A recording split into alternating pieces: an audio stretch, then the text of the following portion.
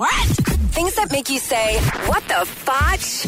On Power 96.5. Hasbro has trademarked the smell of Play-Doh. The company released a statement saying the scent of Play-Doh has always been kind of with childhood and fun. Yeah, it's nostalgic. Kind of when you smell it, yeah.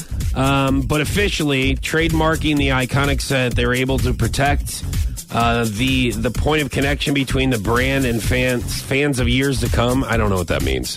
Well, hey, it's just basically they're trademarking the smell of it, so you can't put that smell on anything else and release it?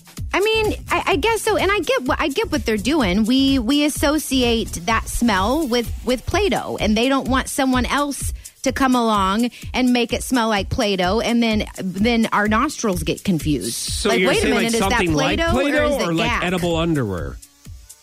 Like what would you want to smell like Play-Doh? Like another kind of Play-Doh? Like silly putty? You know what silly putty is? Ripping stuff off. You know that, Foch. And so they just don't want someone else coming along that's going to try to make a squishy substance for maybe a little bit cheaper and make it smell like Play-Doh. And then we think, oh, we can just buy this because it smells like Play-Doh, but it's $1 cheaper. You know what I mean? Okay. They're thinking smart. I guess the biggest question I have for you, Sarah, is what are you going to do about your cooking now? That means you have to stop.